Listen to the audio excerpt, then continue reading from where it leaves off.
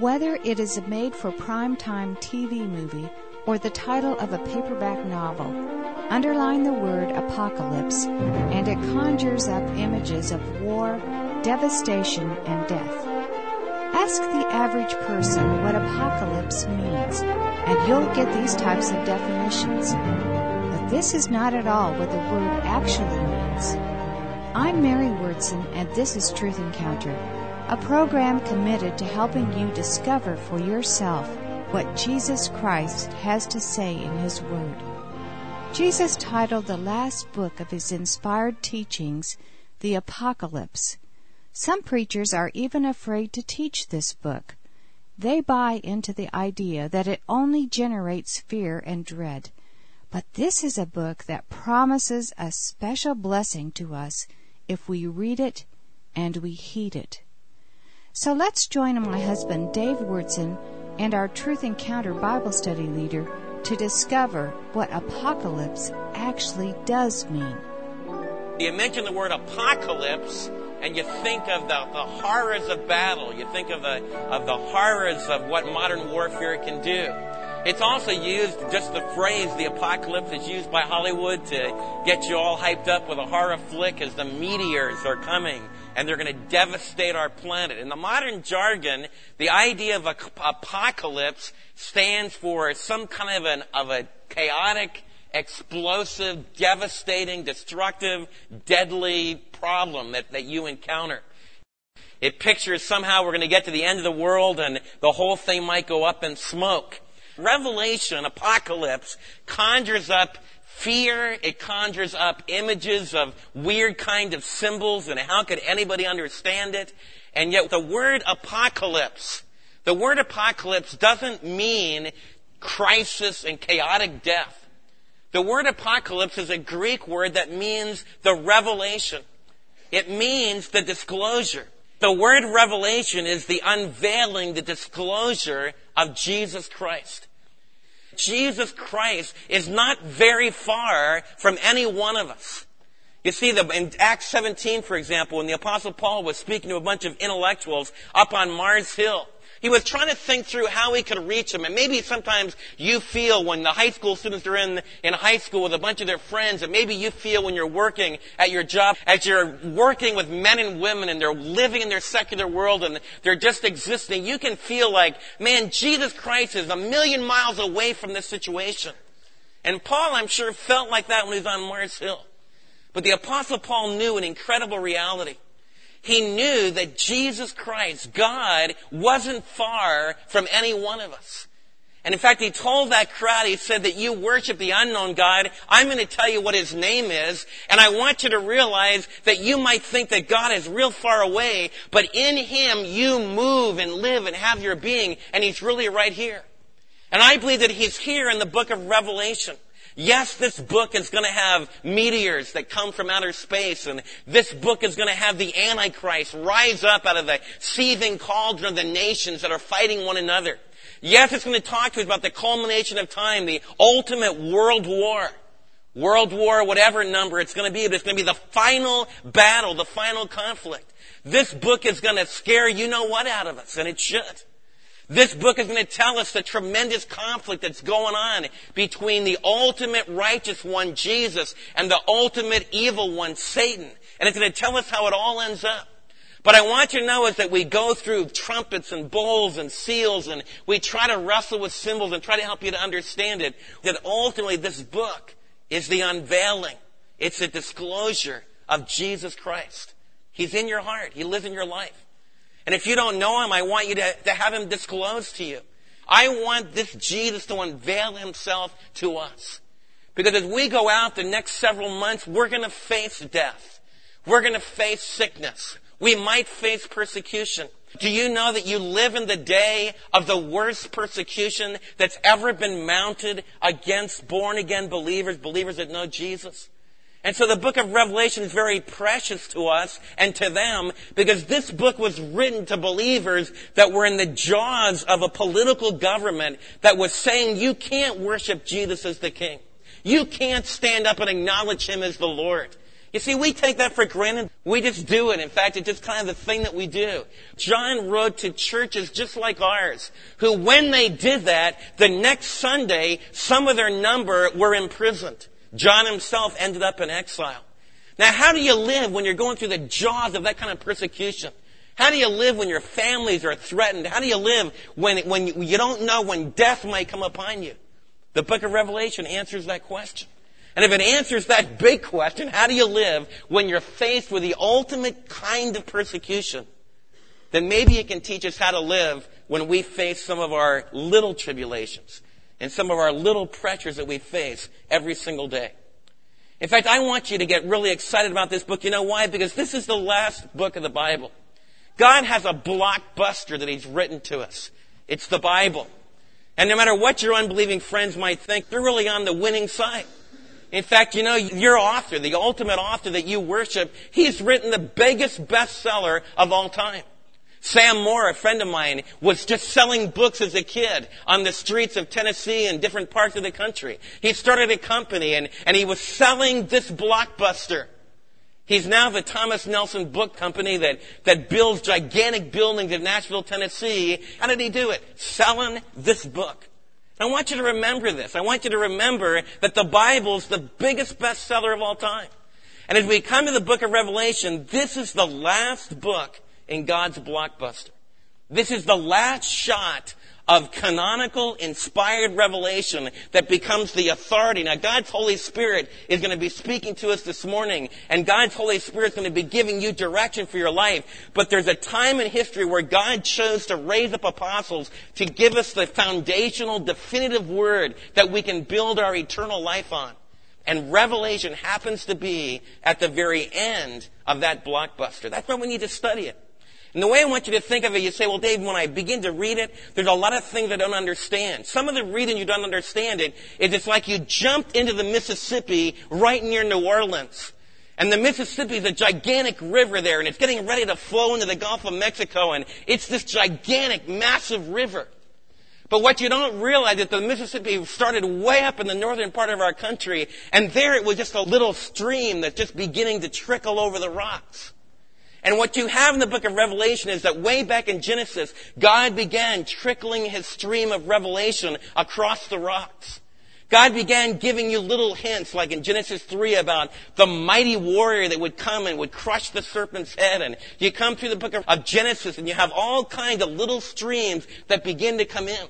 Some of the big streams that begin to contribute to the flow of God's revelation are the prophets.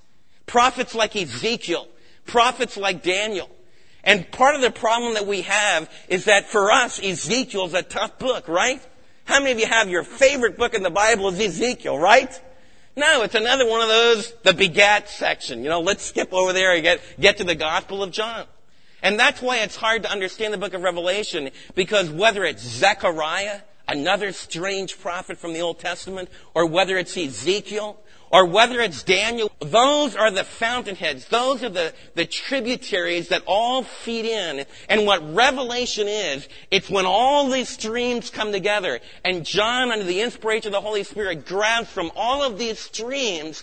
And in order to understand it, we need to have someone to help us to go back through and pick up so we can understand all those little tributaries and their contribution. That's what the Lord wants me to help you to do. I want to be your servant.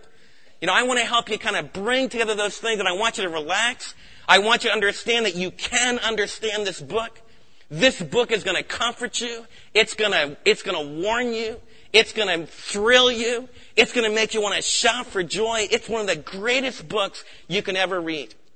And one of the reasons we need to study it is, man, you need to know how everything all ends up.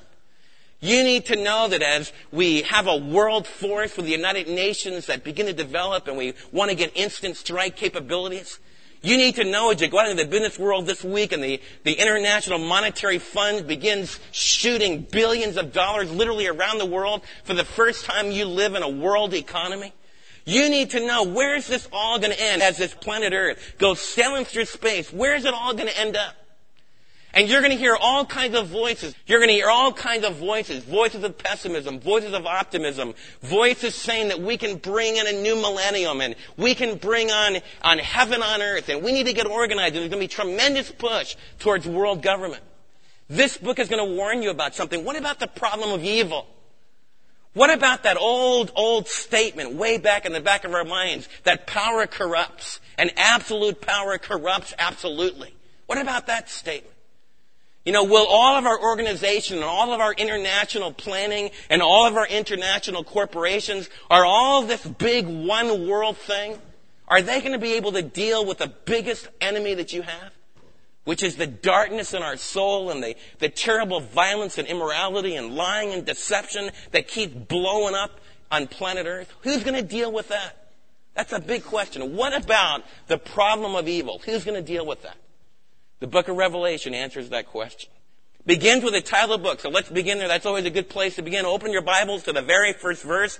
And we begin in the book of Revelation with the title of the book. Very simple title. We've been talking about it already. It begins the revelation, the apocalypse of Jesus Christ. That word revelation is the word apocalypse. And I want you from here on out, whenever you hear the word apocalypse, instead of being scared out of your willies, I want you to think that's a disclosure of my Savior.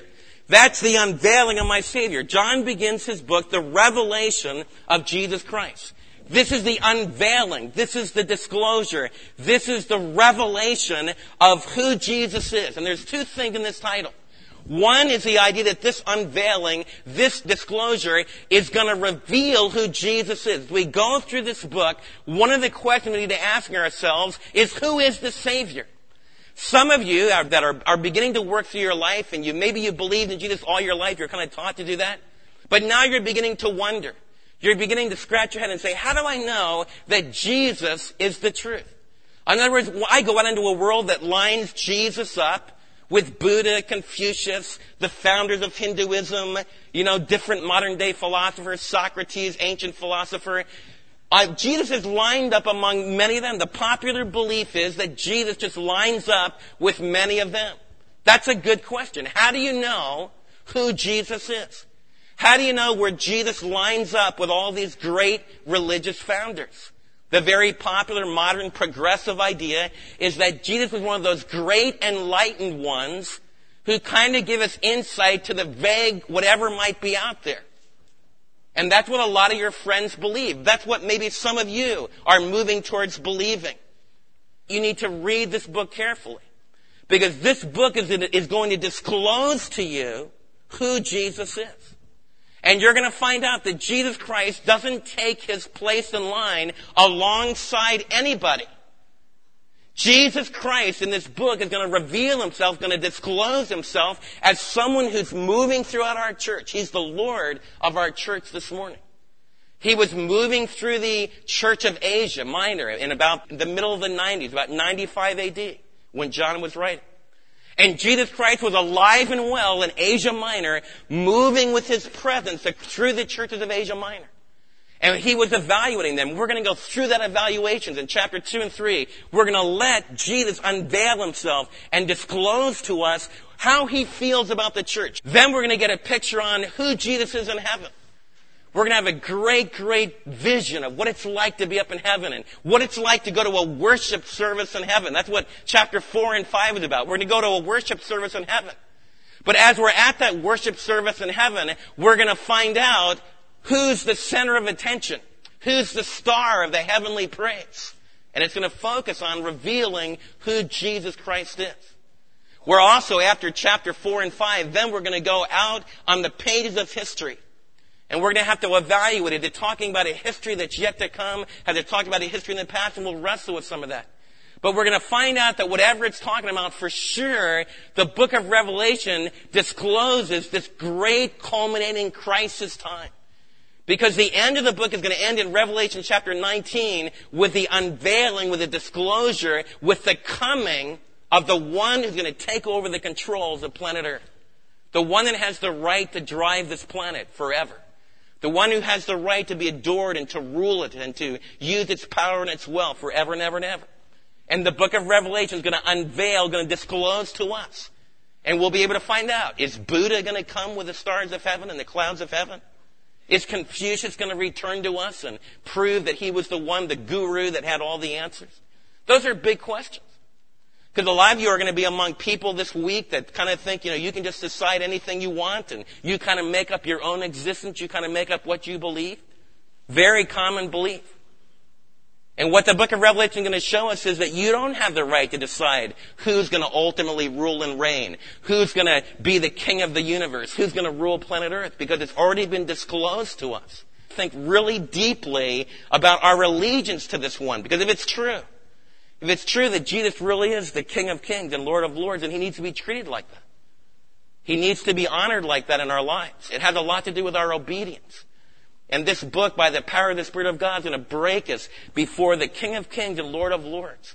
Because it's going to disclose to us how in the end, when all the smoke is cleared, there's no foe, there's no enemy, there's no power that can stand in the face of this mighty Jesus Christ, the Son of God.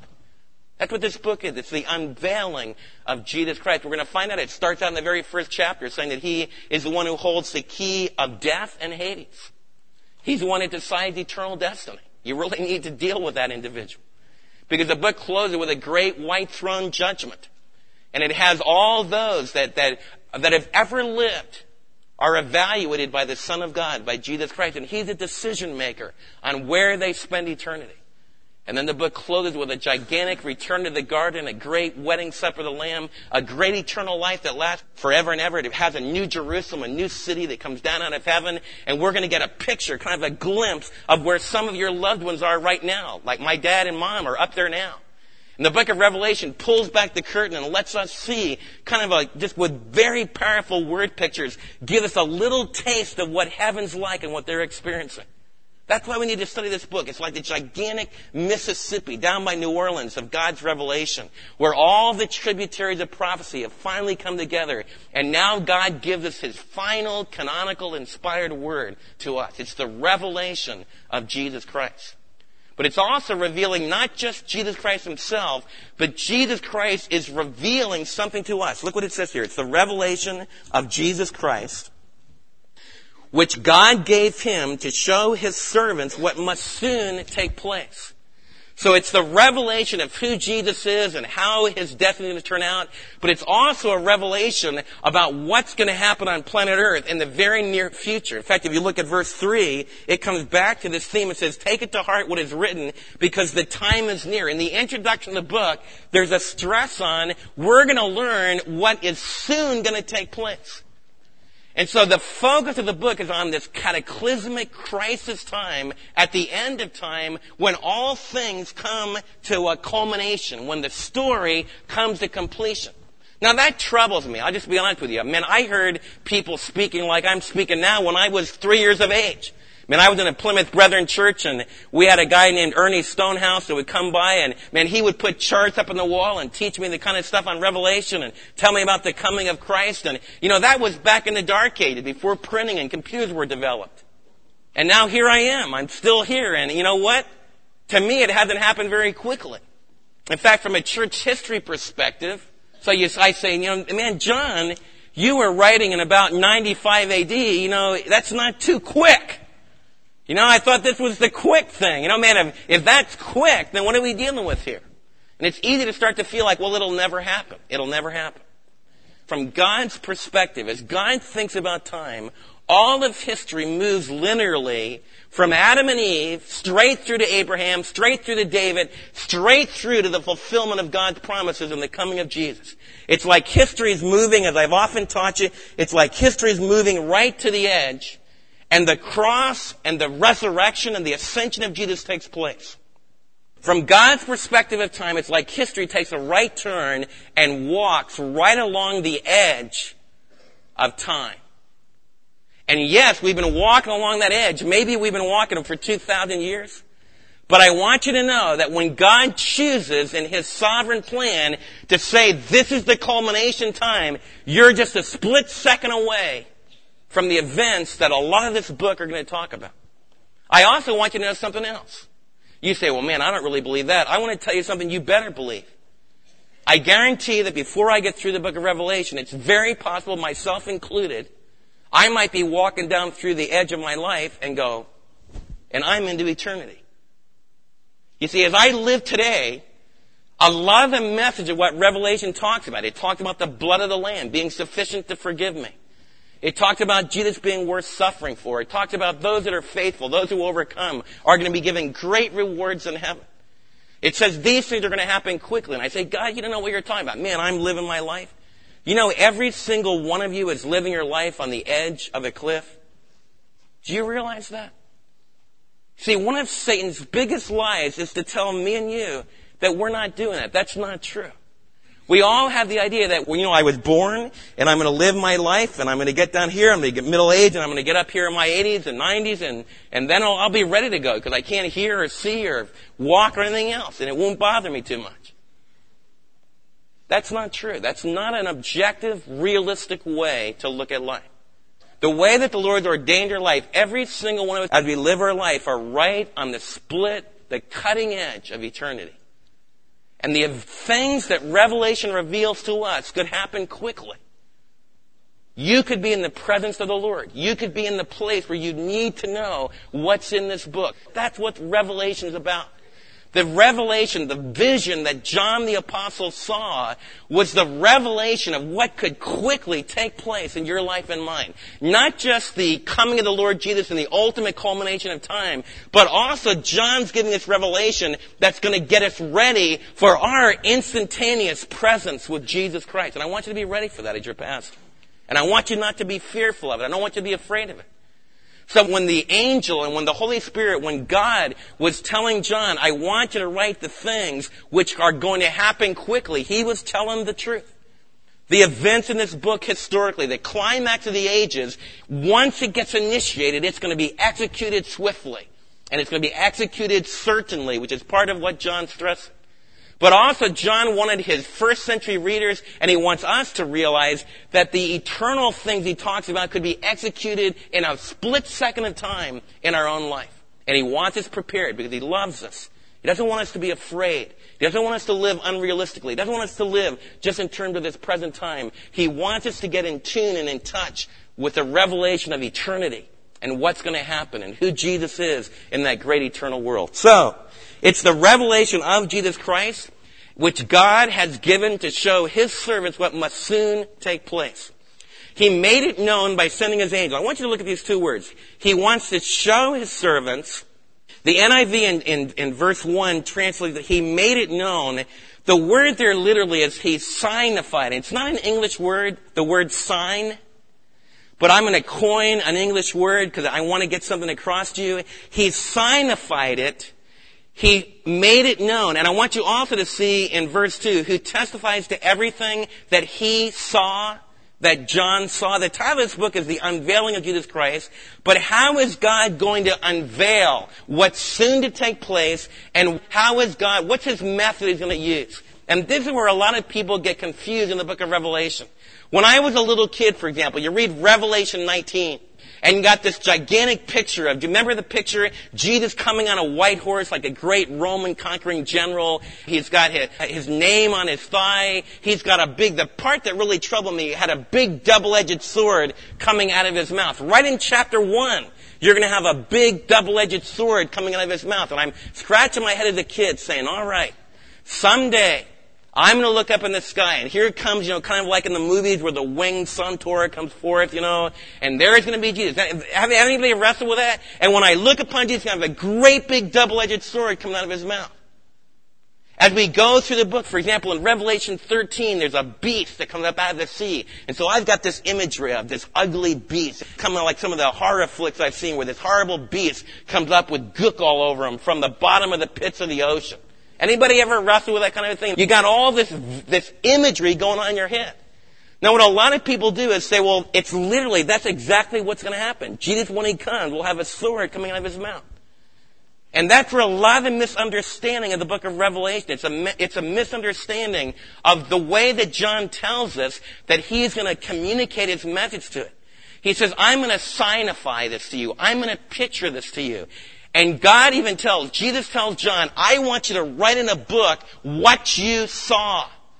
And this is a great book for the postmodern world because you all are much more into visual images than you are into verbal images. And that's why the book of Revelation is going to really connect with the younger generation because that's where you are. You say, Dave, what are you talking about? I think probably the best way I can tell you what's going to happen in this book is if you'll think in terms of political cartooning. How many of you have ever seen Uncle Sam? Anybody ever heard of John Bull? Anybody ever heard of the lion of the British Empire? The bear of Russia, the Russian bear. Anybody ever heard that expression, the Russian bear? I know one, you can all shake your hand. How many of you ever heard of the United States eagle? Okay? So the United States, and you want to tell somebody what the United States is? You just take him to the zoo, show him a bald eagle, there you are. That's the United States. Is that what we're saying? You all know that's not what it's saying.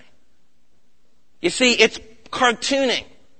It's cartooning. It's very visual. But it's a very powerful cartoon. What do we mean when we call the United States the eagle? It means that we're the ones that have a powerful air force. We're the ones that have powerful claws that can conquer our enemies. It means that we're the king of the birds. We're the king of the air. That's what it means. It means that we're on top of the world. We're the eagle in the world. And it's a powerful image. In fact, if you were soldiers, if you were Marines, I could take off from there. If I was getting you ready to hit some foreign beach or to get landed in Bosnia or something, then I would take a group of you Marines and I would talk about the eagle that you represented. And I would say that we want the eagle to be proud of us. And you're going to be the claws of that eagle and you need to hit that enemy because there's innocent people there that need you to defend them. And we're going to go in them and we're going to win. You think that wouldn't have power? Man, that eagle imagery would dominate your mind. It's one of the most powerful ways to communicate. But you understand that the United States is not an eagle. It's a word picture, powerful word picture. You all understand that. Well, the book of Revelation is spiritual, holy, Christ-revealing cartooning. And that's what I want you to start to think about. We want to try to picture these images, and we want to try to get the clues. What does the elephant represent in the Bible? It's what does the beast represent in the Bible? What does Babylon represent in the Bible? And a lot of the debate over the book of Revelation is, some people say it's all symbolic, it's all just ethereal, it's all just poetic, and then they just kind of say, well, it can mean anything we want it to mean. And that's not going to work because you know that the elephant in our culture really does mean the Republican Party, and there is a Republican Party, and that cartoon means something. Got it? It's not just some ethereal poetic symbol. It communicates. Same thing true in the book of Revelation. I've got some other friends that say the elephants are real.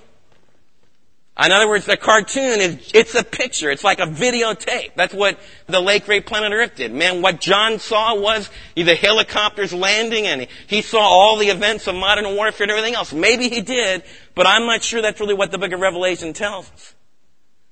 Because there's no way in the world that John's original audience could have ever understood this book if that were true. And they did understand it. It gave them courage. We're here today because this book gave them endurance and caused them to hang on. I just want to initiate that idea because right in chapter 1, we're going to have like a heavenly cartoon, a holy cartoon of Jesus. And it's going to be a powerful visual image of what Jesus is like. And we need to look at that cartoon. We need to look carefully at what this picture is that John saw so that we learn the realities that are behind that. And that's what we're going to try to do as we study the book. So the title is The Revelation of Jesus Christ. How is Jesus going to reveal himself to us in a very powerful, what we would call today a very modern, postmodern way to communicate through very powerful pictures. Who's the author of the book? Well, the author is God. It says that God gave to Jesus, so Jesus is the author. We've got an angel involved here as well, which is often true in this kind of literature. Remember it said in the book of Revelation that we had the angel that would often come to John. So we're going to have angels that give interpretation to John. And we're going to find out that our own church has an angel that's watching over it. Isn't that great to know? In fact, we have a lot of angels watching us. And isn't that a great thing to know? And there's an angel, like there was an angel at the church of Ephesus. And we're going to learn what that means, what that's all about. So it says here that he made it known by sending his angel to his servant John. This book was written by the most intimate, beloved disciple in Jesus' inner circle. John was the one that at the Last Supper, remember where he was lying? As they were lying together, like Jewish people would do in the first century, they would lie on the floor when they were eating, and they would lie like this with their feet out, and they'd have the meal here, kind of like a bunch of teenagers that were eating chips, watching TV. That's the way you would eat at the Last Supper, not like Da Vinci's picture, like a European meal. And so there would be a man that would be lying right here. Nothing untoward, nothing unseemly about it. Everyone's like this. But the person that was right here is the one that's the closest to me. That's why in the Last Supper you can have John and Peter and different ones conversing, and not everyone hears. You'll understand John 14 through 17 much better if you have that picture. But John held the place right next to Jesus, right there in his, like the King James says, in his bosom. That's what it means by that. He was lying right there closest to him. Why? He was Jesus' most intimate friend. He was one of the inner circle of three, Peter, James, and John. This is the great apostle that wrote, "Let not your heart be troubled. You believed in God. Believe also in me." This is the great apostle that wrote 1st, 2nd, and 3rd John. Herein is love, not that we love God, but that he loved us and sent his Son as the propitiation for our sin.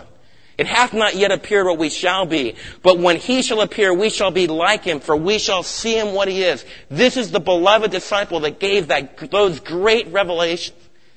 In Revelation, it's like he changes gears. We're going to find that he goes into a spiritual visionary experience with the Holy Spirit, and he begins to portray to us in the most powerful word pictures ever written. But I don't want you to close this book. I don't want it to cause you to get so frustrated that you don't listen. Because this is a book that I want you to know. This is one of the books in the Bible that it promises you that if you read it, you'll be blessed. If you read it and you obey it, you'll be blessed. Because this is written by Jesus' most intimate disciple. It's going to unveil what the Holy Spirit, what the angels have revealed to this intimate disciple about the ultimate one that you need to know about. It's going to tell us about how all of history is going to end. That's a good news thing to find out. And that's why verse 3 says this. It says, "Blessed is he." That means happy. Happy, or the one who accomplishes the purpose of life that God designed for them. The one that goes straight towards that goal. The one who has fulfillment. The one whose life is together. Blessed is the one who reads the words of this prophecy. In fact, the Greek text even emphasizes that reads it out loud, which is one of the things that we're going to do. When I'm teaching you, in essence, if you'll think through it, I read the book out loud to you and then give you explanation. It says, blessed are you as an individual. Blessed are we as a church if we'll do that. And blessed are those who hear it, those who take it to heart, what is written, because the time is near. And so as we begin, that's the introduction of the book, verses 1 through 3. We find out it's a revelation of Jesus. It's written by the beloved disciple. It's going to unveil or disclose who our Savior is and what his plans are for the destiny of planet Earth. And we're going to find happiness. You all want to be happy. And this book is going to tell us how we can find blessedness, how we can find happiness. And I pray that none of you will miss it. We've had Jesus Christ unveiled, disclosed to us. Let's pray. I can't unveil Jesus. Jesus, even though he's right here, closer than our very breath, will seem like he's very distant to those that choose to live in their pride, to those that choose to live controlled by their self.